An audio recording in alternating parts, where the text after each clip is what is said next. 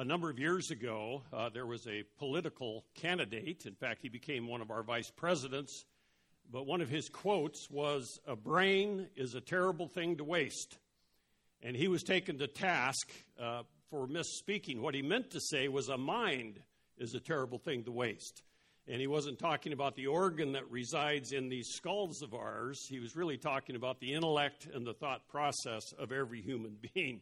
And so the poor guy really took a lot of abuse because he misquoted a quote that came from someone else a long time ago.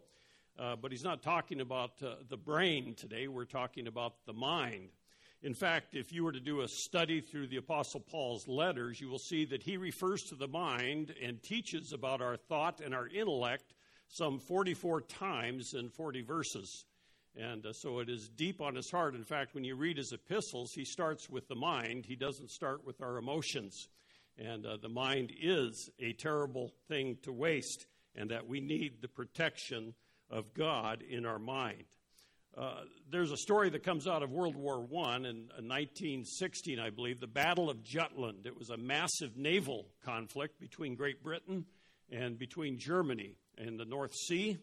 And in that battle, many lives were lost, many ships were lost. And the British admiral, one of the admirals, was Lord David Beatty, and he commanded part of that flotilla in that Battle of Jutland. And in that battle, the German ships and the British ships engaged one another with their long-range guns. And the Germans would lob these giant shells towards the British ships, and they were blowing them to pieces. In fact, the Indefatigable, I practiced that all day yesterday. That was the name of that ship.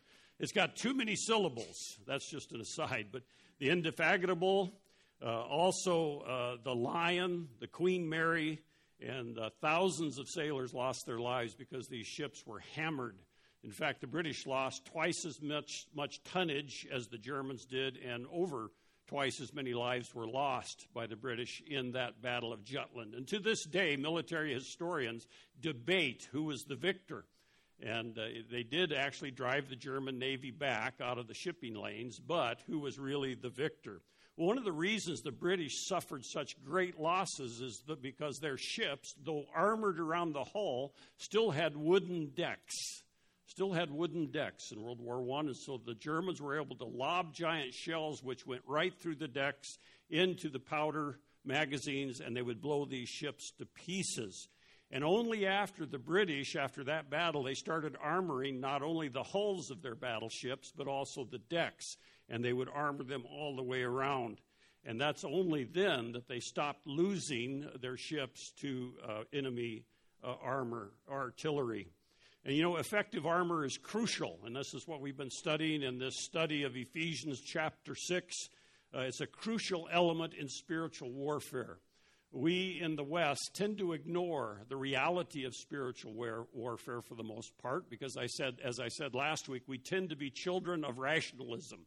If it doesn't make rational sense, then it cannot be true. And it seems like spiritual warfare, the battle between the angels of heaven and the demons of hell, seems so far from reality. And yet the Bible is very clear. And in this passage, chapter 6 of Ephesians, the Apostle Paul is very clear, the reality of spiritual warfare. Remember, the letter to Ephesians is written to the church. We tend to take these commands and these instructions individually, but remember, each individual, if you're a believer in Jesus Christ, you are part of the universal church, and you are part of a local church, and you are part of a greater thing, bigger thing than you as an individual. And so these apply not only to us as individuals, but to us as an expression of a local church here.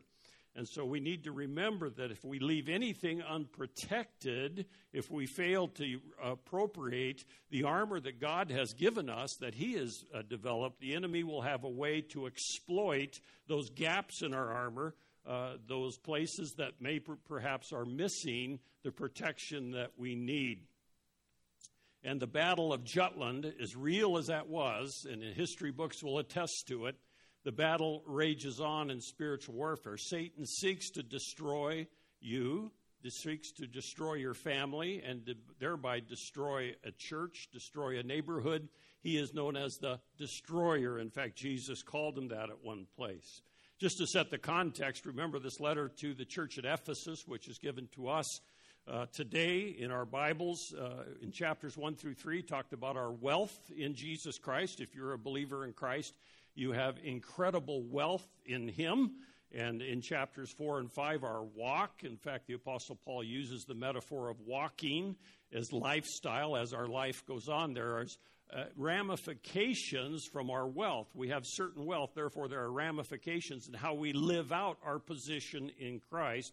And here in chapter 6, it seems to be the warfare is the focus. The warfare is the focus. And so wealth, walk, and warfare could be a summary of the letter of Ephesians. But we're commanded many, many times in this letter to walk or live out a lifestyle in a certain way. And when a Christian is living for the Lord Jesus Christ, how obvious is the target for Satan? He will want to oppose everything about us. And in fact, in these verses that Bill read for us today, this is where we've been. We've been taking each piece of this armor of God and looking at it on each Sunday. But in these verses, we see the devil described various ways. In verse 11, he is called the devil, which is diabolos in the Greek, which means the diabolical one. He is the accuser.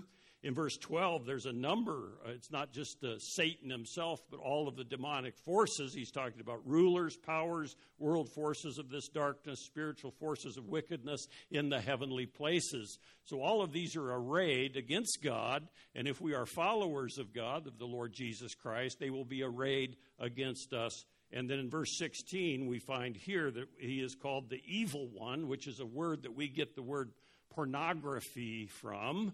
And it's that same Greek word, but he is called the evil one.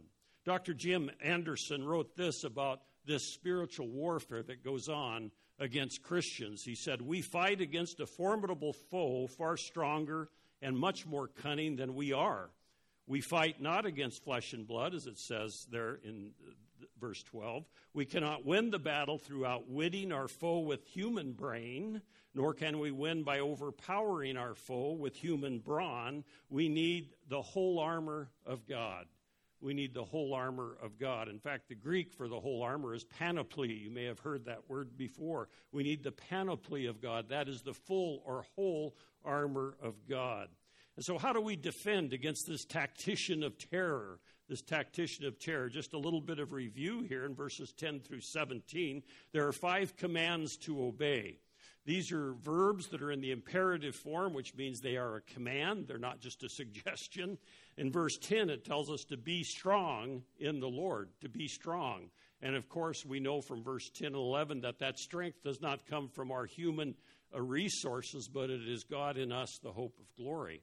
Because the Lord Jesus Christ tells us through the Apostle Paul in Corinthians that every believer is indwelt by the Holy Spirit of God. Elsewhere, he is called the restrainer of evil. I don't know if you've ever thought of yourself as one who is used by God to restrain evil, but that is the church in the world today. After Revelation chapter 3, we no longer see the church in the world, and the restrainer is taken out of the world, and literally all hell breaks loose if you read the book of Revelation. So we are to be strong in the Lord. That's the first command in verse 10. And remember, he tells us to put on the splendid protection of God. Put on in verse 11a, to put on this spiritual armor. In other words, appropriate what God has provided us. And in verse 13a, take up the full protection of God.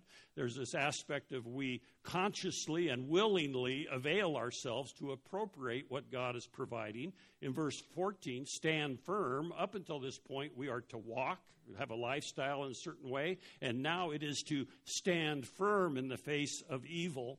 And then today in verse 17, we are to take the protection of salvation, to take it.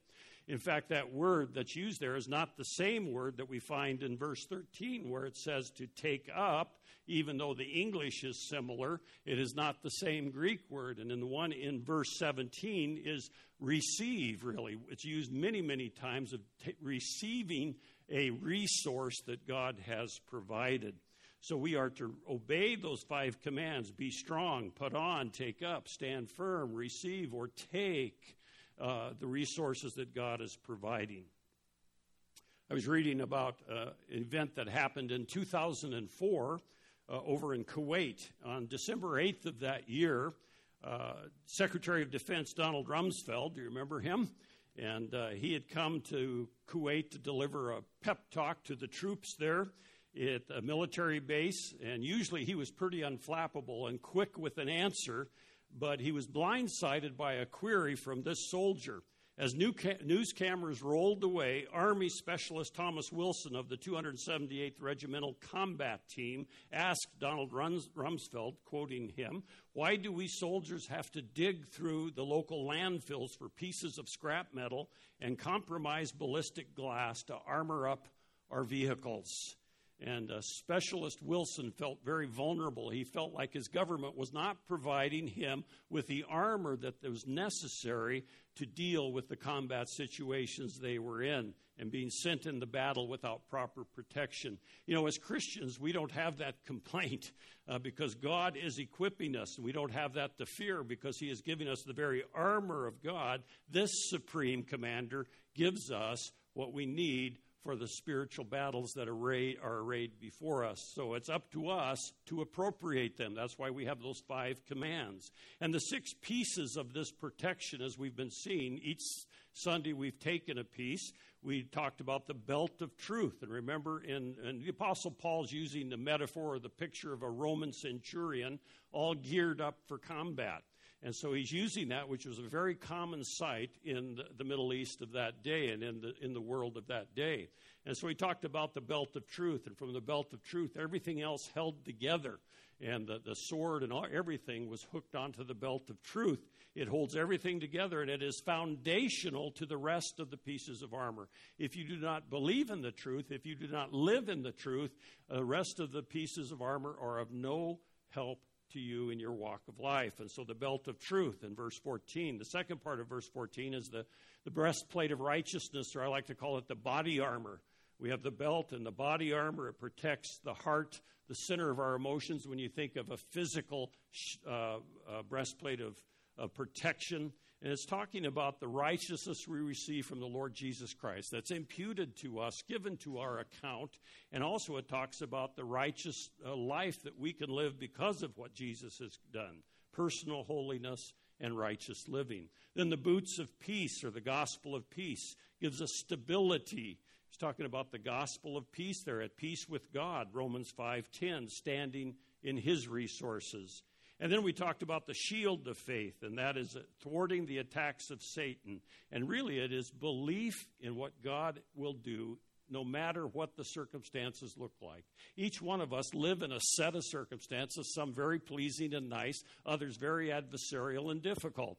Every human being, the human experience is that of blessing and trouble and adversity, isn't it? And so this shield of faith is what protects us. Do we really believe God in the midst of all that's happening to us? And today we're going to look at the helmet of salvation. Next week, the sword of the Word of God. And we will look at those and complete that next week. But today we're going to look in verse 17, just this one phrase where it tells us there to take the helmet of salvation. In other words, receive it, basically, is what that verb is telling us, that command. And we think of the helmet, and of course Paul is using the Roman helmet. But I was reading about Thurman Thomas. Do you remember Thurman Thomas? He was a pro football player back in the 1990s. That's clear last century. And he played in the Super Bowl. And in 1992, he was playing in the Super Bowl, and he missed. He was their star for the Buffalo Bills. And he was their star running back. And the first 2 plays of the game, he didn't have his helmet. He lost his helmet. He didn't get to go out on the field because he put it on the ground, and somebody either took it or mislaid it. But anyway, he ran around looking for it. And so that dogs him to this day. He is known as losing his helmet before the big game. And by the way, the Buffalo Bills didn't do very well in that game either. And so the question is sometimes do we lay aside the helmet of salvation? How do we do that, and what does it mean? Well, because the Roman soldier's helmet was designed specifically to thwart the blows of swords and other implements of combat. In fact, one of the major pieces of weaponry in that day was a double-edged sword, which was long 3 to 4 feet, Sometimes we see Roman soldiers with short swords for close combat, but this was the broadsword, the bigger one, and it was a two-edged sword. It had a massive handle so it could be gripped with both hands and swung both ways and deliver blows to the opponent's skull. Well, everybody knows that you can continue in the fight, in the combat, with an injured arm or an injured leg or all those things, or a bad foot, but if you get hit in the head, you're done. We know that that is the center of life. To protect us from Satan's crushing blows, Paul tells us to take this helmet of salvation. And he's not saying to people, oh, by the way, get saved. Remember, he's talking to people who already know Jesus Christ as their Savior. And unbelievers don't put on spiritual armor because they're not even in the battle. Satan doesn't attack his own forces. And so God provides protection for our minds. And there's two critical areas that I think that God has in mind here, what he's telling us about. In 1 Thessalonians 5:8, Paul describes the helmet of salvation as the hope of salvation, the hope of salvation. And that implies that Satan's most fierce and powerful blows are directed at the believer's assurance and security. The believer's assurance and security. Therefore, Paul encourages us to have confidence, certainty in the salvation that we already possess. And it's tied to last week, to faith, to belief in what Jesus is, who he says he is, and what he's going to complete. He knew that, Paul knows that if we doubt our security in Christ, we will be rendered ineffective in the spiritual warfare. Just as a blow to the head renders one physical body incapable of defending oneself, so we are incapable if we are doubting the security and assurance that God gives us. So the first one is how to deter discouragement. All of us are subject to discouragement from time to time, some more than others. But life can be discouraging, and for a believer in the Lord Jesus Christ, that discouragement can come, and sometimes it is spiritual warfare. And Satan is trying to influence our thinking, our intellect, to become discouraged. We should have the assurance that we are secure in Christ. If we don't, you don't have your helmet on. That's just bottom line here. Now remember, there's two aspects to our salvation. One is the assurance of our salvation, and the security of our salvation. Assurance is God word. Security is man word. Security is determined by God. He declares it in his word, Romans chapter 8, the end of Romans chapter 8. And then we can be assured that what God says is true because his Holy Spirit indwells us. And he teaches us through his word what God has said. Now, there are those who want the security of someone else's salvation.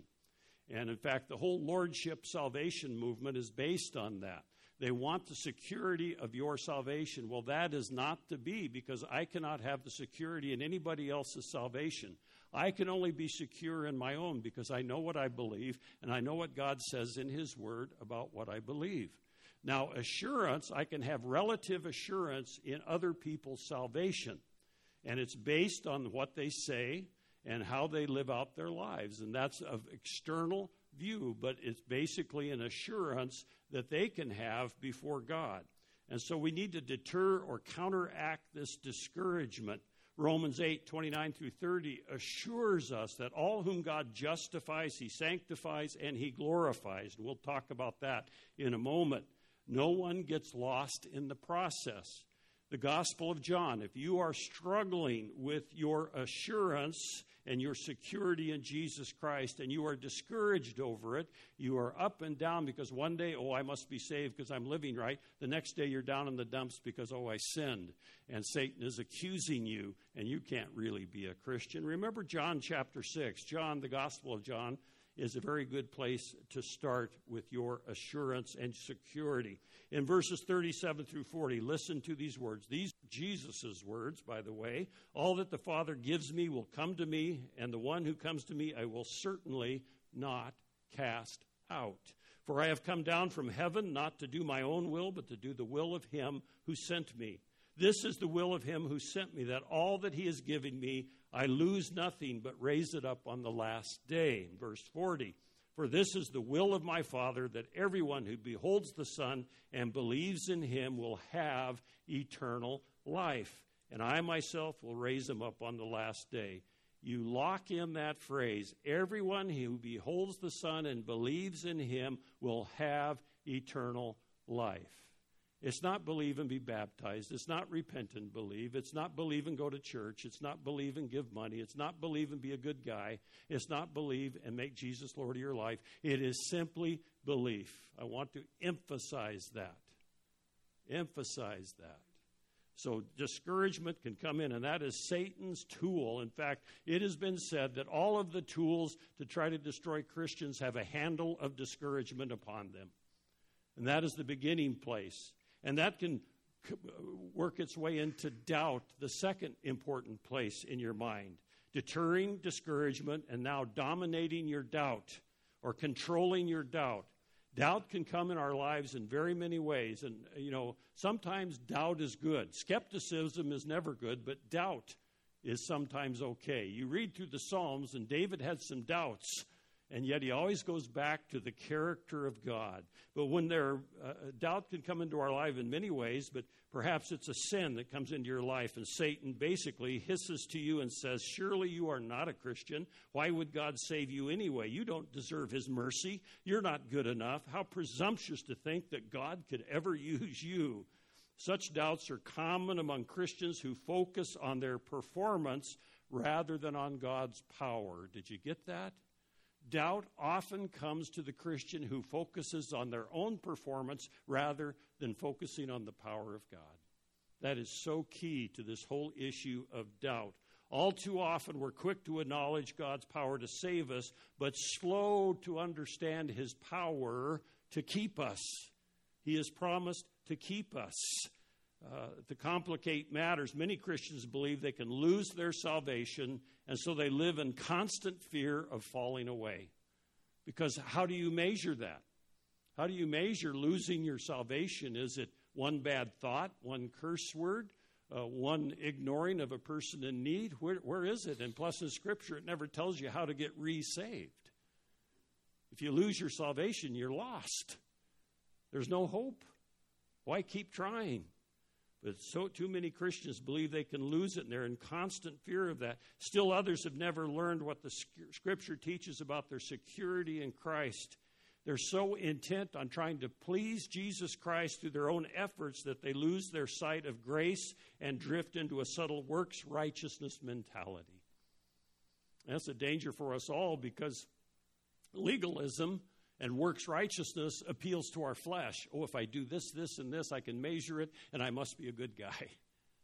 Galatians militates against that. The Apostle Paul destroys that argument in the book of Galatians.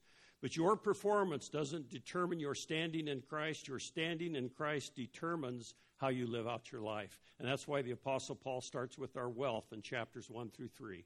He says, that's your standing, that's your position, that's the power of God in your life. Now, live this way, because we want to do this eternal thank you. In fact, a good friend of mine here in town, another pastor, says these words. He says, what can you do to make God love you less?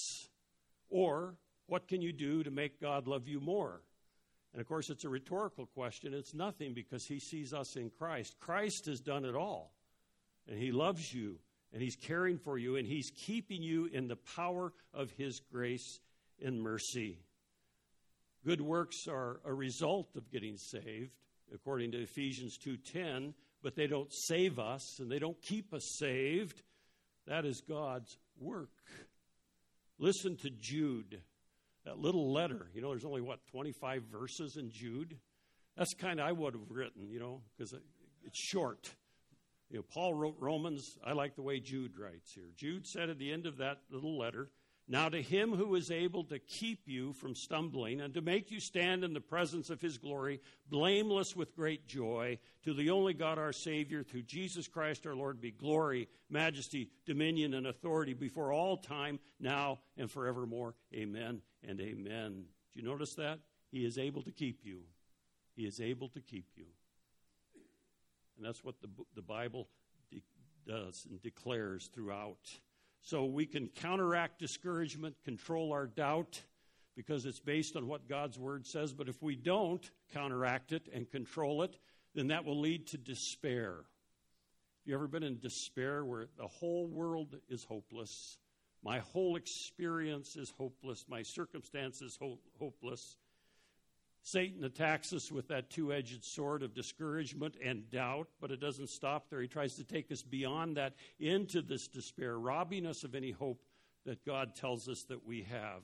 An illustration of this is the great prophet Elijah. The great prophet of Elijah, a man of God. Remember back in 1 Kings chapter 18, the highlight of his ministry came on top of Mount Carmel, where he slew 450 pagan prophets of Baal. And yet immediately after this great victory, he fled for his life because Queen Jezebel threatened him and was going to kill him in 1 Kings 19, 1 through 3. So what did he do? He had this great spiritual victory for God, but he ran. He ran into the wilderness of Beersheba. He sat down under a juniper tree, and not only was he discouraged and doubting, but he was in great despair, because listen to his words in verse 4. It is enough now, O Lord. Take my life, for I am no better than my fathers. I have been very zealous for the Lord God of hosts, for the Son of Israel have forsaken your covenant, torn down your altars, and killed your prophets with the sword. I alone am left, and they seek to take my life, to take it away. Boy, talk about despair. I don't know if you've ever been there where just all hope seems gone, because the situation, the circumstance, the adversity seems hopeless. Remember God's words to Elijah? He just whispered to him. He was still in control. He said, there are still 7,000 faithful people. You're not alone. You need to remember we're part of something bigger than ourselves. Elijah had, in effect, removed his helmet of salvation and received a near fatal blow to his mind, to his thinking, and his confidence, his certainty of God's blessing in his life. And there may be times of doubt, discouragement, despair in our lives about God's faithfulness, but we need to go back and renew our minds and remember what God is doing. In fact, he tells us in Romans to renew our minds. We need them to be renewed. That's why we get together, and that's why we sit under the teaching of God's Word. That's why we read the Bibles on our own. That's why we listen to other Bible preachers, and we want to renew our minds in the truth because we have short memories. We forget that God is good.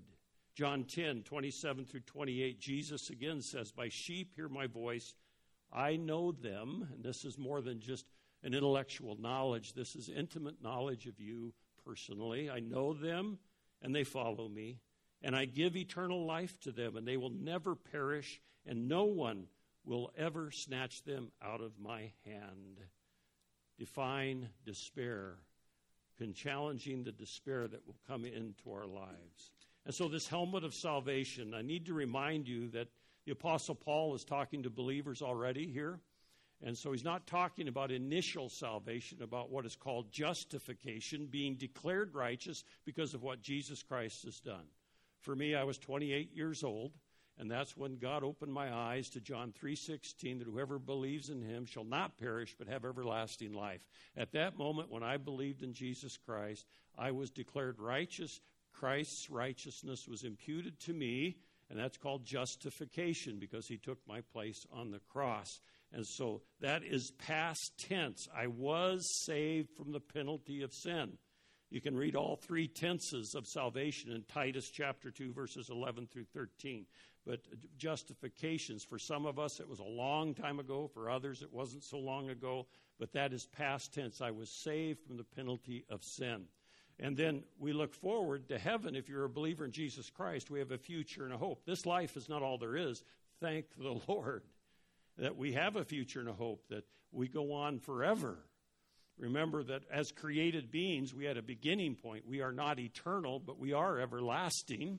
And we had a beginning point, just like Satan and the demons had a beginning point. They were created beings, but we have a beginning point, but we shall live forever in heaven because of what Jesus Christ has done. And I believe, contrary to much teaching today about hell, that unbelievers, people who end up in hell by their own choice, had a beginning, and they have life everlasting, but it is not a good life everlasting, but it is in hell. And so present or future tense is I will be saved from the very presence of sin. That's called glorification. So we have back here justification, declared righteous, saved from the penalty of sin. Glorification, when I get to heaven, I will be saved from the very presence of sin. Can you imagine that? No sin in heaven, none at all. In fact, the only sign that there was sin is the nail prints in Jesus' hands and his side and his feet. That's the only sign that there was sin. And we are going to be saved from the very presence of sin. But this middle part between justification and glorification is called sanctification, being set apart unto God's purposes. And that is the present tense. As I look out, I think everybody's breathing. And so you are in this present tense situation where we are being saved from the very power of sin. This is called progressive sanctification. This is spiritual growth. And there are volumes and volumes of books that are read on how to grow spiritually. And the Bible is declaring to us that we can grow spiritually. Charles Hodge, a commentator from another time, wrote that which adorns and protects the Christian, which enables him to hold up his head with confidence and joy, is the fact that he is saved, and that we might add that he knows that his salvation will be perfected in the end. If you're a believer in the Lord Jesus Christ, you were justified, and the promise is you will be glorified. You know, we will see Christ face to face, and in this part, he is saving us from the very power of sin. These pieces of armor, these garments of glory, as one person described them, are really God's. They're not ours, not our manufacture. We just receive them. We appropriate them. And really, they are sourced in Isaiah chapter 59, verse 17, where everything seems to be falling apart in Israel and the world. And Isaiah writes this about God. He put on righteousness like a breastplate and a helmet of salvation on his head.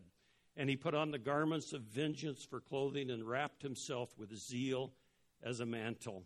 We are able to stand in certainty, confidence, and if you will, certitude, because we are enabled by God and his word through the power of his Spirit to recognize that we will finally be delivered. It may not seem like it in this life, but there is deliverance coming, and we can commit ourselves in the midst of these difficulties, adversities in the battle. And so today, if you find yourself discouraged, full of doubt, perhaps even despair, you go back to the truth of who God and what he says he is. That is belief. It's saying, I believe Jesus for his words, even though the whole world around me seems to contradict what Jesus says. John 5:24 is the perfect verse for you. If you're in doubt, discouragement, and despair today, listen to the action words in John 5:24. Truly, truly, I say to you, he who hears my word and believes him who sent me has eternal life and does not come into judgment, but has passed out of death into life. Remember the action words here? Have you heard his word? Do you believe in Jesus? You have, if you do, you have eternal life. It's a present tense. And you do not come into judgment, but you have passed out of death into life. 1 Thessalonians 5:8-10. But since we are of the day, let us be sober, having put on the breastplate of faith and love, and as a helmet, the hope of salvation. That is for the believer. We have the hope of salvation, and that helps us in our belief. Well, this morning we are celebrating, essentially, observing the Lord's table. If the men would come up who are going to help serve. And today, as we do, usually the first Sunday of each month, we observe the Lord's table. It's one of the ordinances commanded by the Lord Jesus Christ, and the other one being believer baptism. And in this passage, the central passage is found in 1 Corinthians chapter 11. And the historical event occurred back in Luke chapter 22 when Jesus and the disciples, when Jesus was on earth, met with the disciples for the Passover meal. And since Jesus was the fulfillment of the Passover, which was observed every year for thousands of years from the time they left Egypt in the Exodus, Jesus is the fulfillment, the longing of Israel, the longing of all people for a Savior. And Jesus took that Passover meal and applied new meaning or fulfilled meaning to the elements. And he specifically took the bread and the cup. And the Apostle Paul was taught this by the Lord Jesus Christ. And he says in chapter 11 of 1 Corinthians, verse 23, I received from the Lord that which I also delivered to you, meaning the church, that the Lord Jesus in the night in which he was betrayed took bread. Now, this observance, this is not conveying grace or conveying, in a sense, any salvation, but it is a memorial for Christians to remember what Jesus Christ has done for us. In fact, he tells us twice in this passage, remember, remember. And so it's good to reflect back on your own testimony, your own experience, and to remember what Jesus Christ has done for you and his faithfulness in the past, and to reflect upon he will not cease being faithful in the present or in the future. He is going to fulfill all of his promises to us. And so Jesus prayed for this, for the bread and then the cup, and then they distributed them. And today, as we observe together, as we remember together, we're unified as a expression of the body of Christ, or the church as it's called. And so I'm going to ask John Fitz to give thanks for the bread.